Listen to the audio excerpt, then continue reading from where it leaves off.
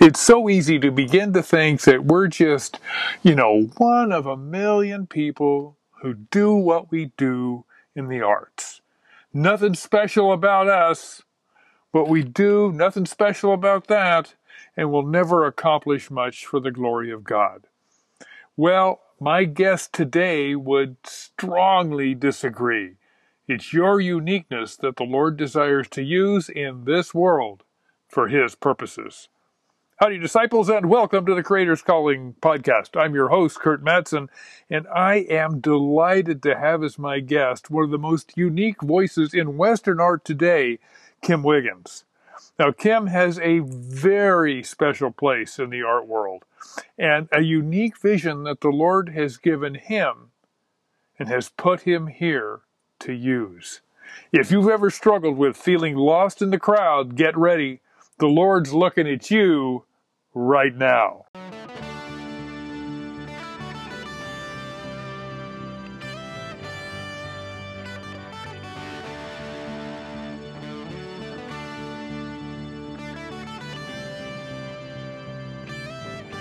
Kim Wiggins, welcome to the Creator's Calling podcast. Hey, thanks, Kurt. I'm excited to be here. I appreciate you tapping me for it. Oh, man, I tell you, I have so looked forward to having you on the show. One of the things I think there is so much to talk about with you, with your art, with what the Lord's done here in your life and that. And I've always admired your boldness for the Lord. And the fact that you have done something really hard, and that is you've developed such a unique voice within the genre of the Western art world specifically, but it speaks to such a broad audience. And boy, there's just so much there. So I'm really excited. Thank you. I'm very, very grateful for the gifting the Lord's given me. And I, love people and I love seeing God work in their lives. Oh, man. Well, let's start here. Let's start a little bit with your personal background, where you were raised, your family, your interests, those kinds of things. And then take us into how did you come to know Jesus as your Savior? Okay. My personal background, I come from a ranching background. I grew up on a ranch in southern New Mexico in the Pecos River Valley area. As a young boy, growing up, we worked cattle and all the other good things that go along with that. Later on, after I graduated from high school, I went into the military, and I was in the military for about 6 years and lived in Europe for about 5 of that. And I think that sort of influenced my life. I ended up going into the art world early in my life. I did sculpture and a lot of smaller pieces, somewhat in the vein of Charles M. Russell's small sculpture work that he did, coyotes and mountain lions and bears and things like that. Were, sort of the typical subject for me to work on as a young boy. And an art dealer from Scottsdale, his name was Jim Clark, was traveling through New Mexico, and he was stopping at all the ranch headquarters. At the time, he had a number of Western art paintings, and so he was trying to sell them. And he stopped at our ranch and was visiting with my parents and showing them some paintings and stuff, and looked in the other room and saw some of my sculpture, and asked my parents who it was, and they said, "Oh, well, that's our son." And so, he ended up taking a number of pieces out to Scottsdale and casting them into bronze, and began marketing my work when I was 12. Wow. And so I entered the art market a long time ago, and it certainly was, although I didn't probably know it, it was certainly just God opening doors early for me as a young man. Yeah. Wow. I did not know that. I didn't know about the whole thing when you started off, especially that young, doing sculpture. Mm-hmm. Oh, that is doing sculpture. And so I think it gave me a heavy background. Most of my work, although I'm known as an oil painter now, I paint with a heavy impasto, and I'm always thinking about the work in terms relative, I suppose, to my early background in sculpture. God has given each one of us certain senses that allow us to communicate with the outside world. And, Mhm. one of the senses is sight, but also one of the senses is touch and also taste. And so those things I'm always thinking about as I do my work. My work has a high keyed color. My father was a photojournalist. He worked for Sports Illustrated and Argosy and True and Life, all the big magazines during their heyday. Mm. And so we were, I came from an artistic family. His brother was an artist, and my grandmother painted as well. Never made a living as an artist. My uncle never made a living as an artist.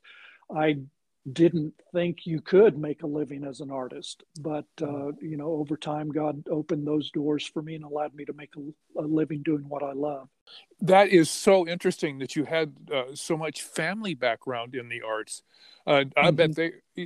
they were probably really just so excited to see you pursuing that at such a young age, and I'm sure we're quite encouraging about it. Yeah, my parents were very encouraging. They took me all over the place.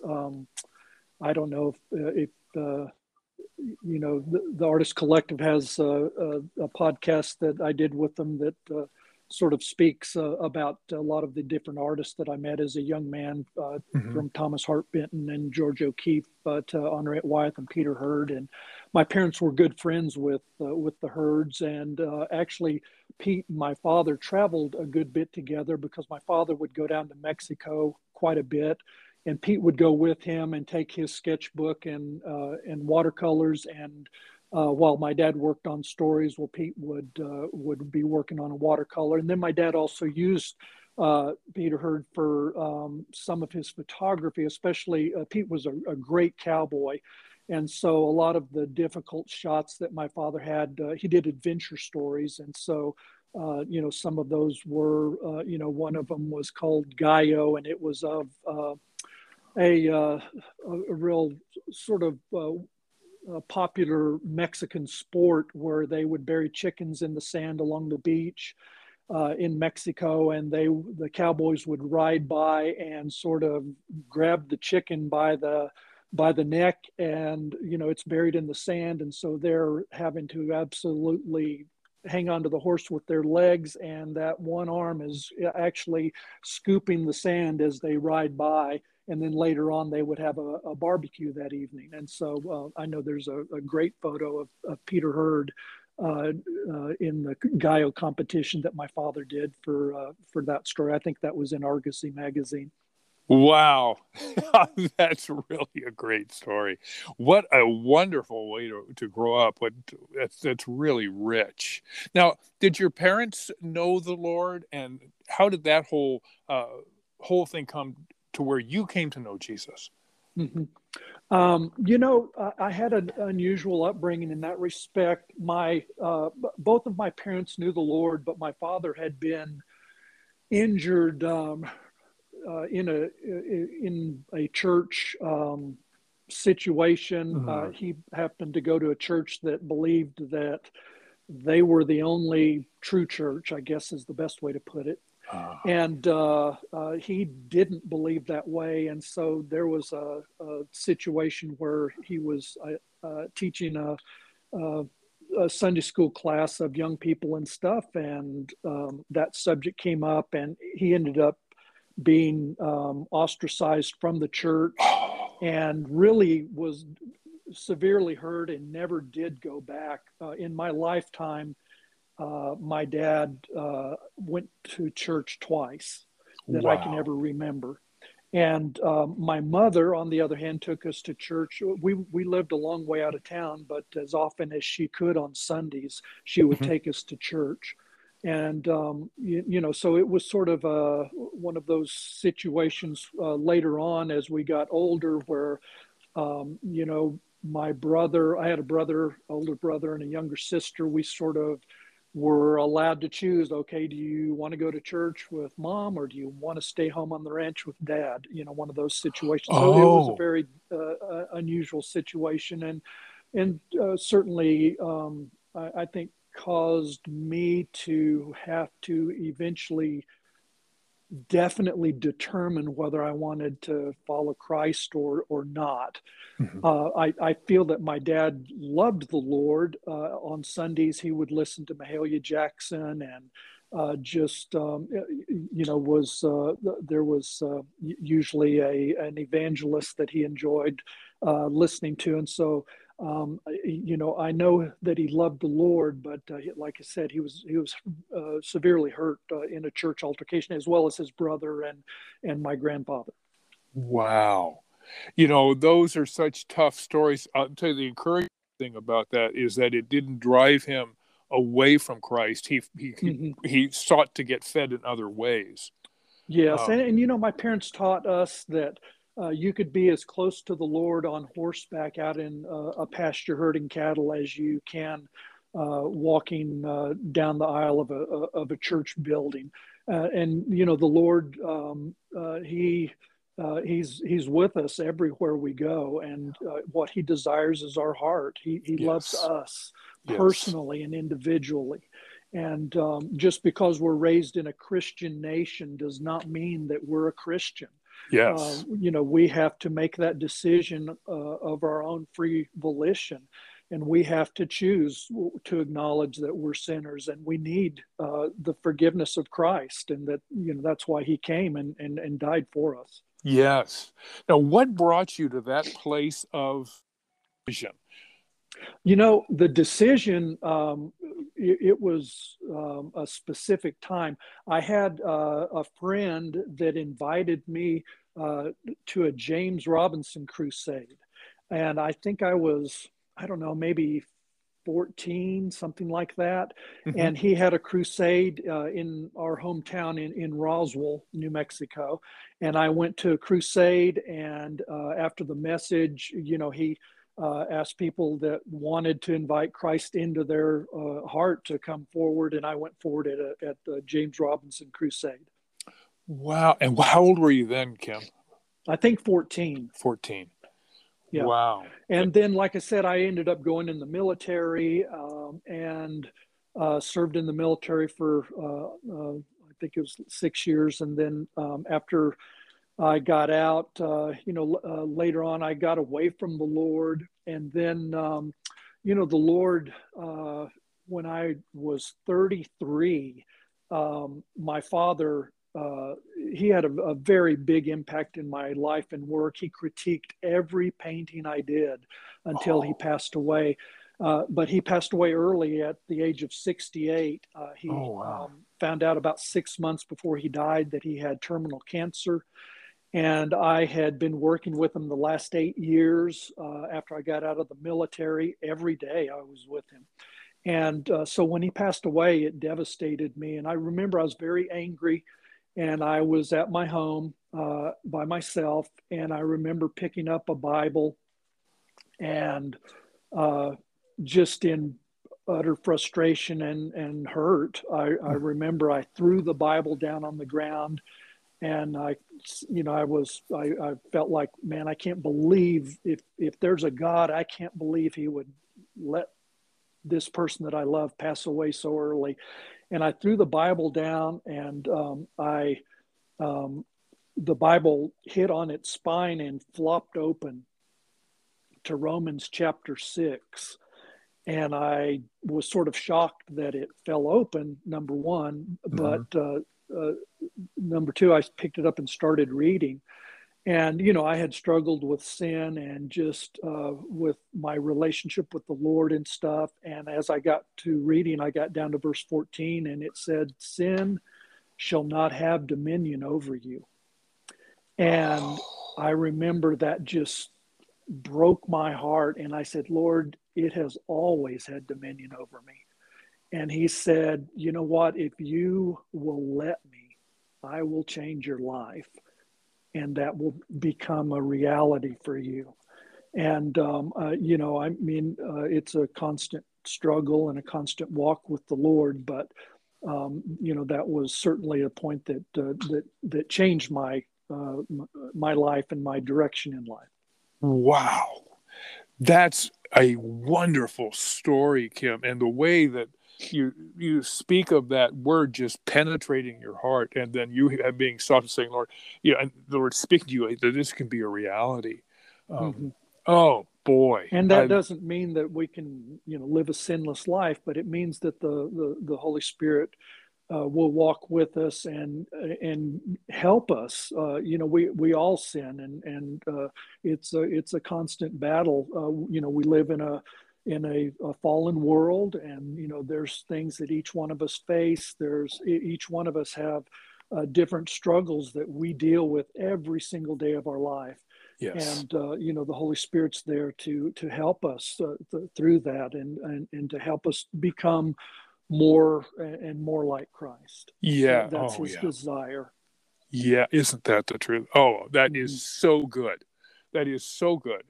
How has we talk about the Holy Spirit beginning to move in your life in these types of areas?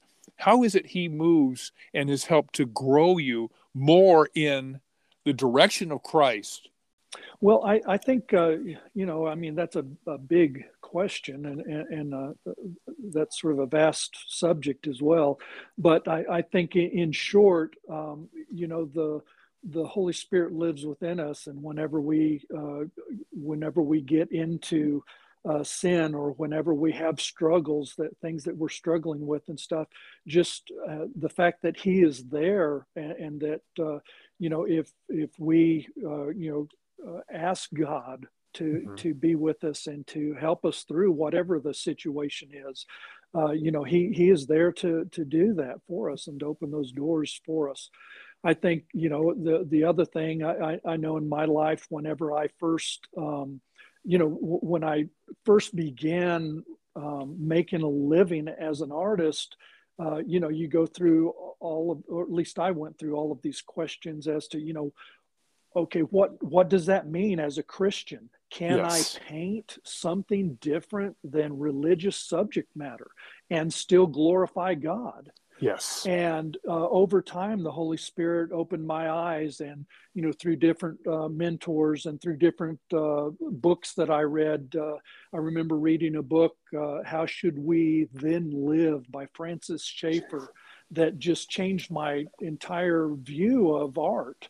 And it helped me to understand that art is a gift that God gives, and that gifting is meant as a vocal um, uh, representation of a culture and of a society, Yeah. and that my work had value as an artist. And so I began to see those things, and I began to understand that God's gifting that He had placed and the doors He had opened for me early on were opened for a reason. He Mm. had a purpose for my life, and that I guess I sort of was of the impression that the only thing that was Christian is if it was involved in the church building. And I began to understand that God actually prefers for us not to be in the church building. He prefers to reach people that are not there. He prefers to reach people that are on the street, people that are in our normal life. And so that I think helped me along as the Holy Spirit spoke to me in those areas. Oh yeah. Oh, what you just said is so important for artists to hear. Mm-hmm. Because church Ephesians 4:12 tells us the church is there to equip the saints for the work of the Yeah. ministry. It's to go out from those doors, just as you've spoken, Mm-hmm. and to speak to the larger world of a biblical worldview. Mm-hmm. And exactly what you have said is so important to really get a hold of, because that realization had to have just changed everything for you as you Yeah, move for forward sure. in the arts. Yeah. Yeah, and it still does. I mean, it still directs my work. I mean, I truly believe that the artist is the soul of a society. Mm. And I truly believe if you look at the societies of the past, the Roman culture, the Greek culture, the Chinese culture, what we know of those societies today is through the artwork primarily. Yeah. And our art today that we're painting in the United States is also a window in time that is to speak to generations to come. I firmly believe that, and I believe Western art. If you've ever listened to the talk that I gave at the Autry a year or so ago, I speak about this in depth. And I believe that Western art in particular is totally unique to American society. And that later on down the road, that really will be the art that defines our culture. It's the only artwork that we're doing right now that is totally unique to America. I don't care if the artwork's hanging in Europe or it's hanging in the Middle East or hanging in Indonesia. If you see a piece of artwork that is Western, you immediately recognize it as American art. Yes, that is right. And that is so well said. And when you're putting that Western art out with that biblical worldview behind it, Mm-hmm. you're putting that out in a very unique way of speaking to people that nobody Mm-hmm. else can speak to because of just exactly what you said. Yeah, I agree. Now, one of the things, Kim, you have done and is that you have developed, the Lord's really brought you to a place that you have done something entirely really different within the Western art world that speaks to that larger audience. But the Lord, you shared already about how the Lord started at a very young age, moving you into as an artist, moving you that direction. How did He move you into this modernist, we'll call it, for lack of a Mm-hmm. better term? Maybe you probably have better vocabulary than I. That is so unique to you. I started as an impressionist. What happened, how I transferred from sculpture to painting when I was in the military, like I said before, I was stationed in Europe and I couldn't bring all of my sculpture supplies with me. It was just too heavy. And so my parents sent me a set of oil paints, and I started painting on my days off and such, and traveling throughout Europe whenever I had time. And I worked as an impressionist. I was heavily influenced by Monet and Pissarro and Armand Guillemot, some of the American impressionists like Fremont Ellis and Ernest Lawson. They began to influence my work. And so when I got out of the military, I went to school in Dallas for a couple of years. And then I moved back to New Mexico. And the art dealer that handled my sculpture early on called me one day and he said, "Hey, what are you doing now? I heard you're back from serving in the military, and I'd love to see what you're working on." And so we agreed to meet in Santa Fe. He was going to be there, I think, a couple of weeks later, and I took maybe 10 paintings with me. We met on the Santa Fe Plaza, and he took, I think, about 7 or 8 of them back to Scottsdale with him and sold one the next day. Oh, And wow. he sent me a check, and he said, "Hey, I already sold one of the paintings. Keep it up and, get busy and see what you can do." And it was more money than I'd made the whole month working a regular job. And so I was like, "Oh my gosh, I need to start producing more work." And so I, did about, I don't know, maybe a year after that. This was in the early 80s. About a Okay. year after that, I got an invitation to join the Society of American Impressionists. And it was a 30-member national organization, and I was invited in as the youngest member. Wow.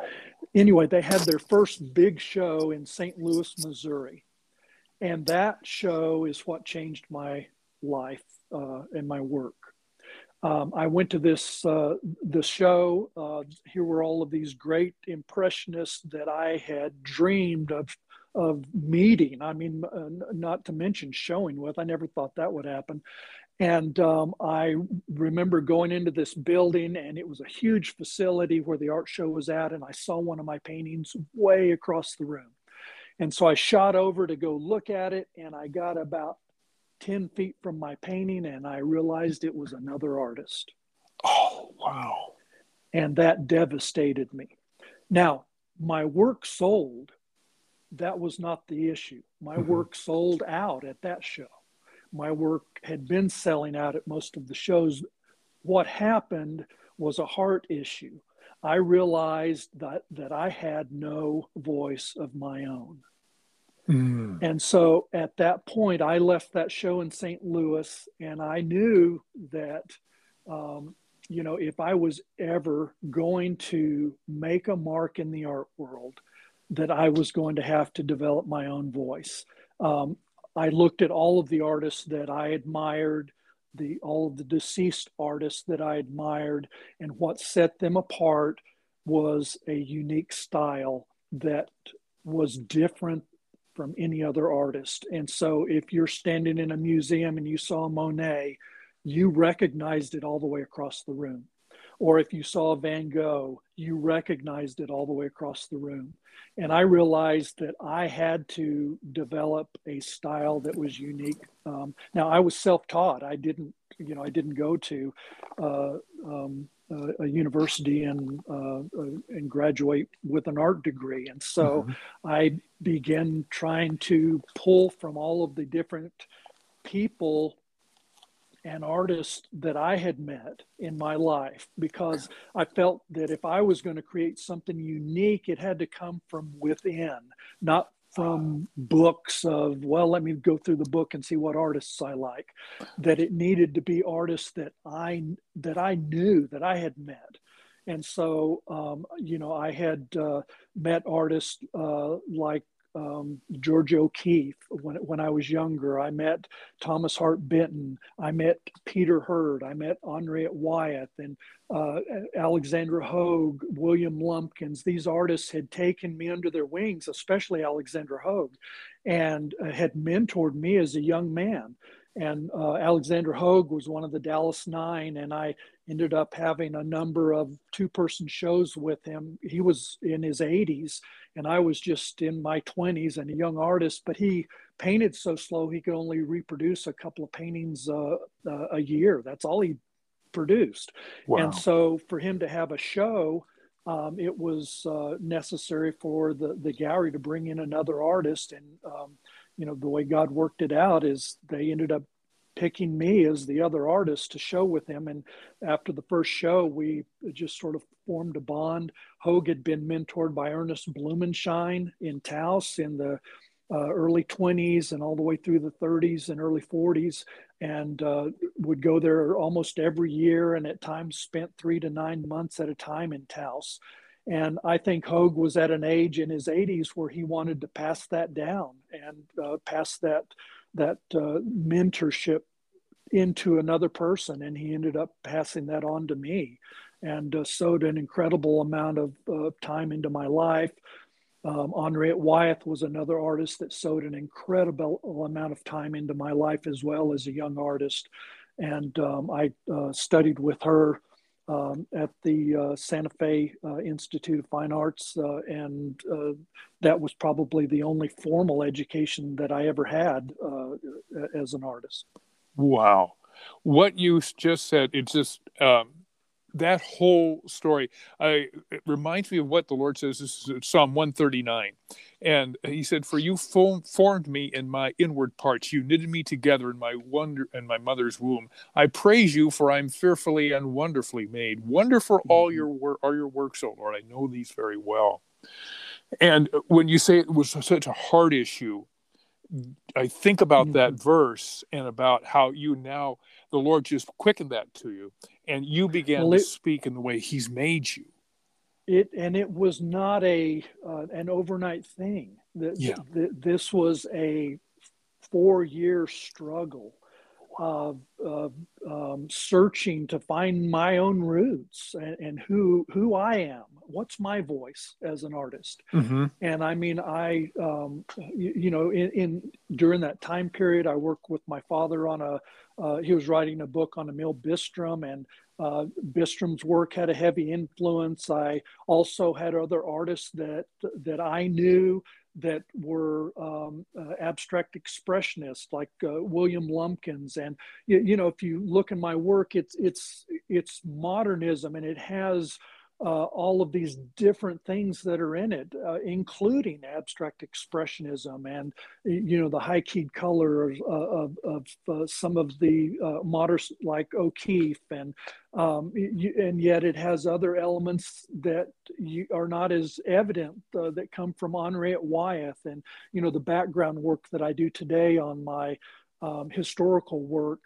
It all comes from my study with Henriette Wyeth and the incredible detail that she put into each work before the oil ever touched the canvas. All this incredible detail work that she had, that she did in graphite and such. And so, over the course of maybe 4 years, I began developing this style that was unique.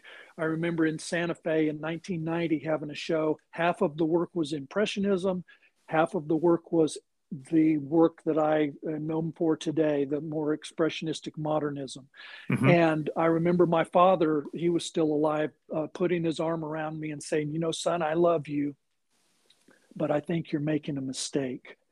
You have had so many doors open as an impressionist. You are a member of a society. You have collectors all over that your work sells, and I don't think it's the right move to be going into this new stuff you're doing.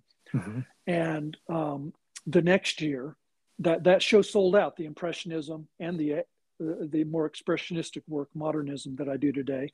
And the next year, my father came, and the next year it was all the modernistic work I do today. And I remember it was the last year that he was alive. And I remember he put his arm around me. He said the same thing he said the year before. He said, son, I love you.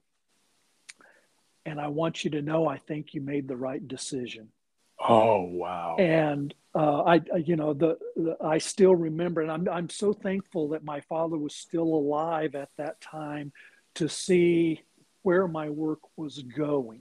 Mm-hmm. And he, of course, didn't get to enjoy a lot of the things that my mother has been able to see over time and stuff. But I'm very grateful for the heavy influence that my father had on my life and work.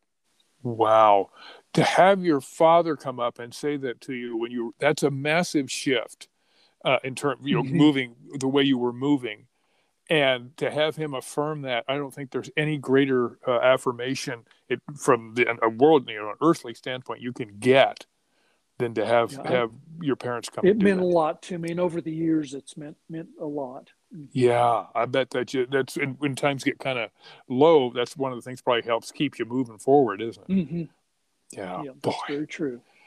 Now, when we talk about making this shift, I know over the years I have talked to lots of different people, and one of the things that they really discourage going the direction, changing things so radically, just like you did, and have had such wonderful success at. Were there other people that came against you, or just said you shouldn't be doing this, and other kind of downers? And then how did the Lord carry you through those, Kim? I think that the journey you've been on has you've just got so much to say there. Well, I think that a lot of people think that, oh gosh, right up front, everybody just loved the work and everybody accepted it. And that's just not the truth. That's not the way it is or was. Most of the people refer to it now as New West, but it was not accepted at first. And, whether it's Billy Shank or Ed Mell or my work or other artists that have had that struggle, it's been a difficult path, and especially at first, because Western realism is what was, the proper genre. And, here you have other artists that are doing something that is just so far removed from that. And I think that people have to understand, and I certainly felt this early on, I watched children, and my desire was to reach children and to influence them to love Western art. And there are people in all walks of life. There are people that love Western realism. There are people that love abstract art. There are people that love Fauvism. There are people that love all of these different types of work. There's not a work, a true style of work that is the proper style, because there's no person that's the same. And so we're all meant to communicate differently. And every artist is meant to communicate in a unique way. Even your work as a sculptor is different than Schaefer's work or some of the other great sculptors of the past. And yet the subject matter may be the same. And so I think with my work early on, I remember the first year I was invited to the Autry Museum, to the Masters of the American West. They had their first show in 1998, and John Garrity called me, and he always called me Doug. He said, "Doug, I want to invite you to a show we're doing. We're trying to break some new ground, and I want to try something different." And that was my work that was different. And he said, "I don't know if it's going to work or not. It may be a one and done type thing. I'm not sure. Let's just see what happens." But he took a chance with me, and he invited me. And I remember when I showed up at the Autry, Kevin Red Star and my work were sort of the two oddballs at the show. And our work was hanging right at the back of the room, and Kevin was on one side of a door and I was on the other. And I remember looking over at Kevin and smiling and looking to the left above the door, and it said exit. And I looked at Kevin, I said, "I wonder if this is a sign for us." And we both laughed and stuff. But then over time, our work began moving up toward the middle of the show. And then the last few years, I've been blessed, and Kevin's work and my work it's not the only work that is in the genre that you might call New West. And there are young artists that are up and coming that are doing work. And so the show feels like, oh gosh, this feels like this has always been, the way it's been, it's always been this way. And so it's been something over time. And at first it was very discouraging. And at first the shows, it was not whether my work would sell at the show, it was whether I could get in the show. And so you just, you struggle and you keep going. And over the course of 10 years and over the course of 20 years and over the course of 30 years, and for me, over the course of 40 years, things change and people's minds begin to change. Those children that I looked to at first to see what their response was concerning my work, they have grown up, and some of those young people are collectors now. And so it's a long road, and I think that we have to follow our heart and not get discouraged. We have to remember that we have a gifting that God has given us, and it is totally unique. No one else is created like we are. And that unique gift is meant to be shared with other people. It's meant to enrich their lives. It's meant to change their lives. The greatest compliment I have ever received, and I've had a number of people say this to me, they'll come up to me and they'll say, I don't know what it is about your work. It just makes me happy. And, if we can change somebody's life, and, I hope that there's more depth to my work as well in other respects when you look at other elements of my work. But if we can change somebody's life, if they come home from a rough day and they walk into their home and that work of art transports them into another world, then we've done our job as an artist, in my opinion. Yeah, that is, boy, you said so much there. That is so good. And, all of the things, that you put into your work for all these years, but then when you think about the design, all of the different components of it, that all comes together to make that person be uplifted and to be picked up because Mm-hmm. of all that work that you've put into it. Every day when I walk out at sunset or every morning at sunrise, I'm reminded that God's the greatest artist Mm-hmm. and that his creation speaks to who he is. And Yeah. if we can translate that through our work, if I'm doing a landscape, for example, and I can translate the fact that the heavens declare the glory of God Mm. and the firmament shows forth his handiwork, like it says in Psalm 19, then I am speaking to them just like the beauty of this creation speaks to a person. Mm-hmm. Yes. That is, boy, what a great connection to make, Kim. Somebody needed to hear that. That it's so critical to have that mindset as an artist, a disciple of Christ, who is doing work through and for Him. That is exactly what's taking place. Because as you said earlier, so often we don't think that way. Have you had in your faith? You talked about some of your mentors in your art. Have you had any mentors in your faith that have really been impactful to you?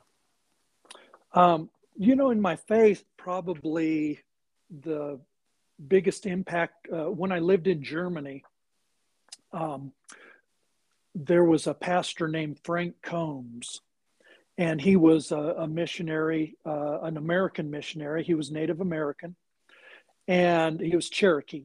Mm-hmm. And he had a little Baptist church in the town I lived in. It was Darmstadt, Germany. And he probably had the biggest influence in my life as far as Christian influences.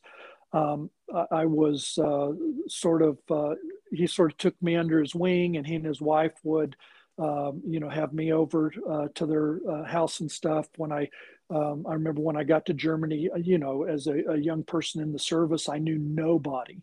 And I remember on Sunday, I would go and walk the little village. I'd walk through the village, and I happened to walk um, on one of my walks. I came up to this window, and the window was painted, and it said Lighthouse Baptist Church. Oh yeah. And it had the service hours and stuff. And I remember the next Sunday, because this was like a Sunday afternoon, I was like, okay, the next Sunday I'm going to try and go there. And I remember, he and his wife were so kind to me, and they sort of took me under their wing, and they on Sundays would have me over to their house, and I'd have a real home cooked meal, and he would visit with me about Christ, and I think really grounded me in my faith Mm. more than any other person. Oh boy, and boy, that's such an important time too when you're at that age in the service, all Mm-hmm. the rest of the challenges, being away from home, all of that. What is it what does being an artist for Christ mean to you? Yeah, you know, being an artist for Christ, I think that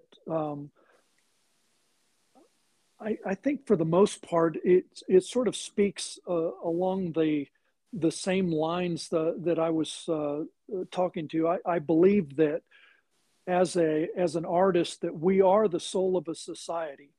If I mentioned Francis Schaeffer's book, Yes. and in his book, he talks about the decline of Western civilization, and you can follow that decline through the artwork. The zenith of every great society. I'm going to pick Roman culture because it's easy to see. You can see the zenith of Roman culture by the creativity in the artwork at that time. And then as that society began to decline and the morals of the society began to decline and such, you see that the art began to just be a copy of the former zenith artwork. Oh. And so they not only did they begin to decline as a society, the artwork itself and the creativity also declines at the same time. And so for me as an artist, I feel that and this is one of the reasons that I feel that my work has to be different. I have to create something that speaks to people in a new way. My job as an artist is to make sure, as much as there's lots of artwork that speaks in a negative way to our society. Yes. There's lots of negative things about our society, the immorality in our society, the issues that we struggle with, and the things that you see on TV every day. But there also needs to be that fight on the other side for good, Yes. to Yes. maintain the good, and to maintain the creativity and the uniqueness that has made America great. And so, in my relationship with my work, that is a constant battle for me, to make sure that my work is growing, that my work is unique. I paint the West, and so I want to paint an artwork of the West, depicting the West, that is different, so that that child, that maybe is bored with seeing a painting by somebody that they heard of named Charles M. Russell, will walk in and see my work. It might be of the same subject, but they'll walk in and they'll walk up to my painting and stand in front of it and look at it. And, all of a sudden they want to invest in history. They were like, well, what's this about? And they start, wanting to read about the West and about, these guys that were called cowboys, and the Native American culture and what that meant. And I think that if we can draw them back to our roots, I think that is what my job is as an artist. And those are the struggles that I seek to maintain, and the battles that I face every day, is Mm-hmm. making sure that my work is unique in that respect, so that it fights, stands along the battle line there to place something good in our society, Mm-hmm. something of value, something that uplifts people. Oh boy, that's so good. And your work certainly does that. I'll never forget the first time that we were in the Night of Artists show. We walked in, and your work was right in the front there, and it was like, bam. And that it has such an impact right from the get-go. And I had seen, because they previewed some of it in some of the magazines, but Mm-hmm. to see it in person, the work really does that. And it draws you in, and it is very uplifting.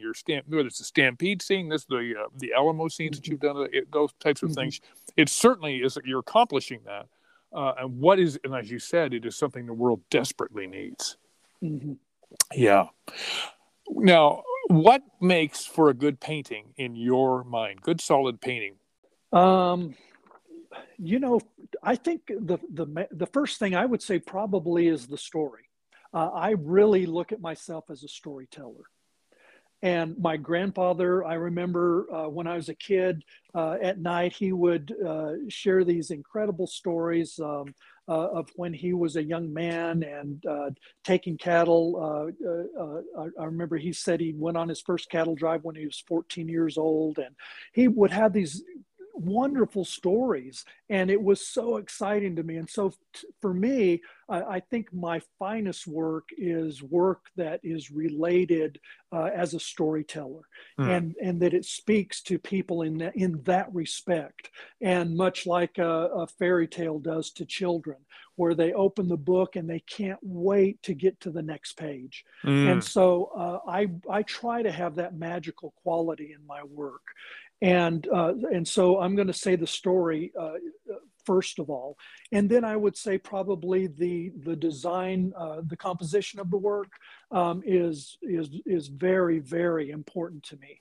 I tend to exaggerate. I have linear distortion and such in my work, and I sort of paint in an exaggerated sort of, I'm going to call it a type of shorthand.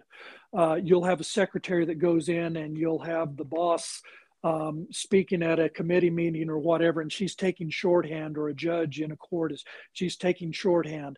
And so my work is a type of shorthand if you look at it.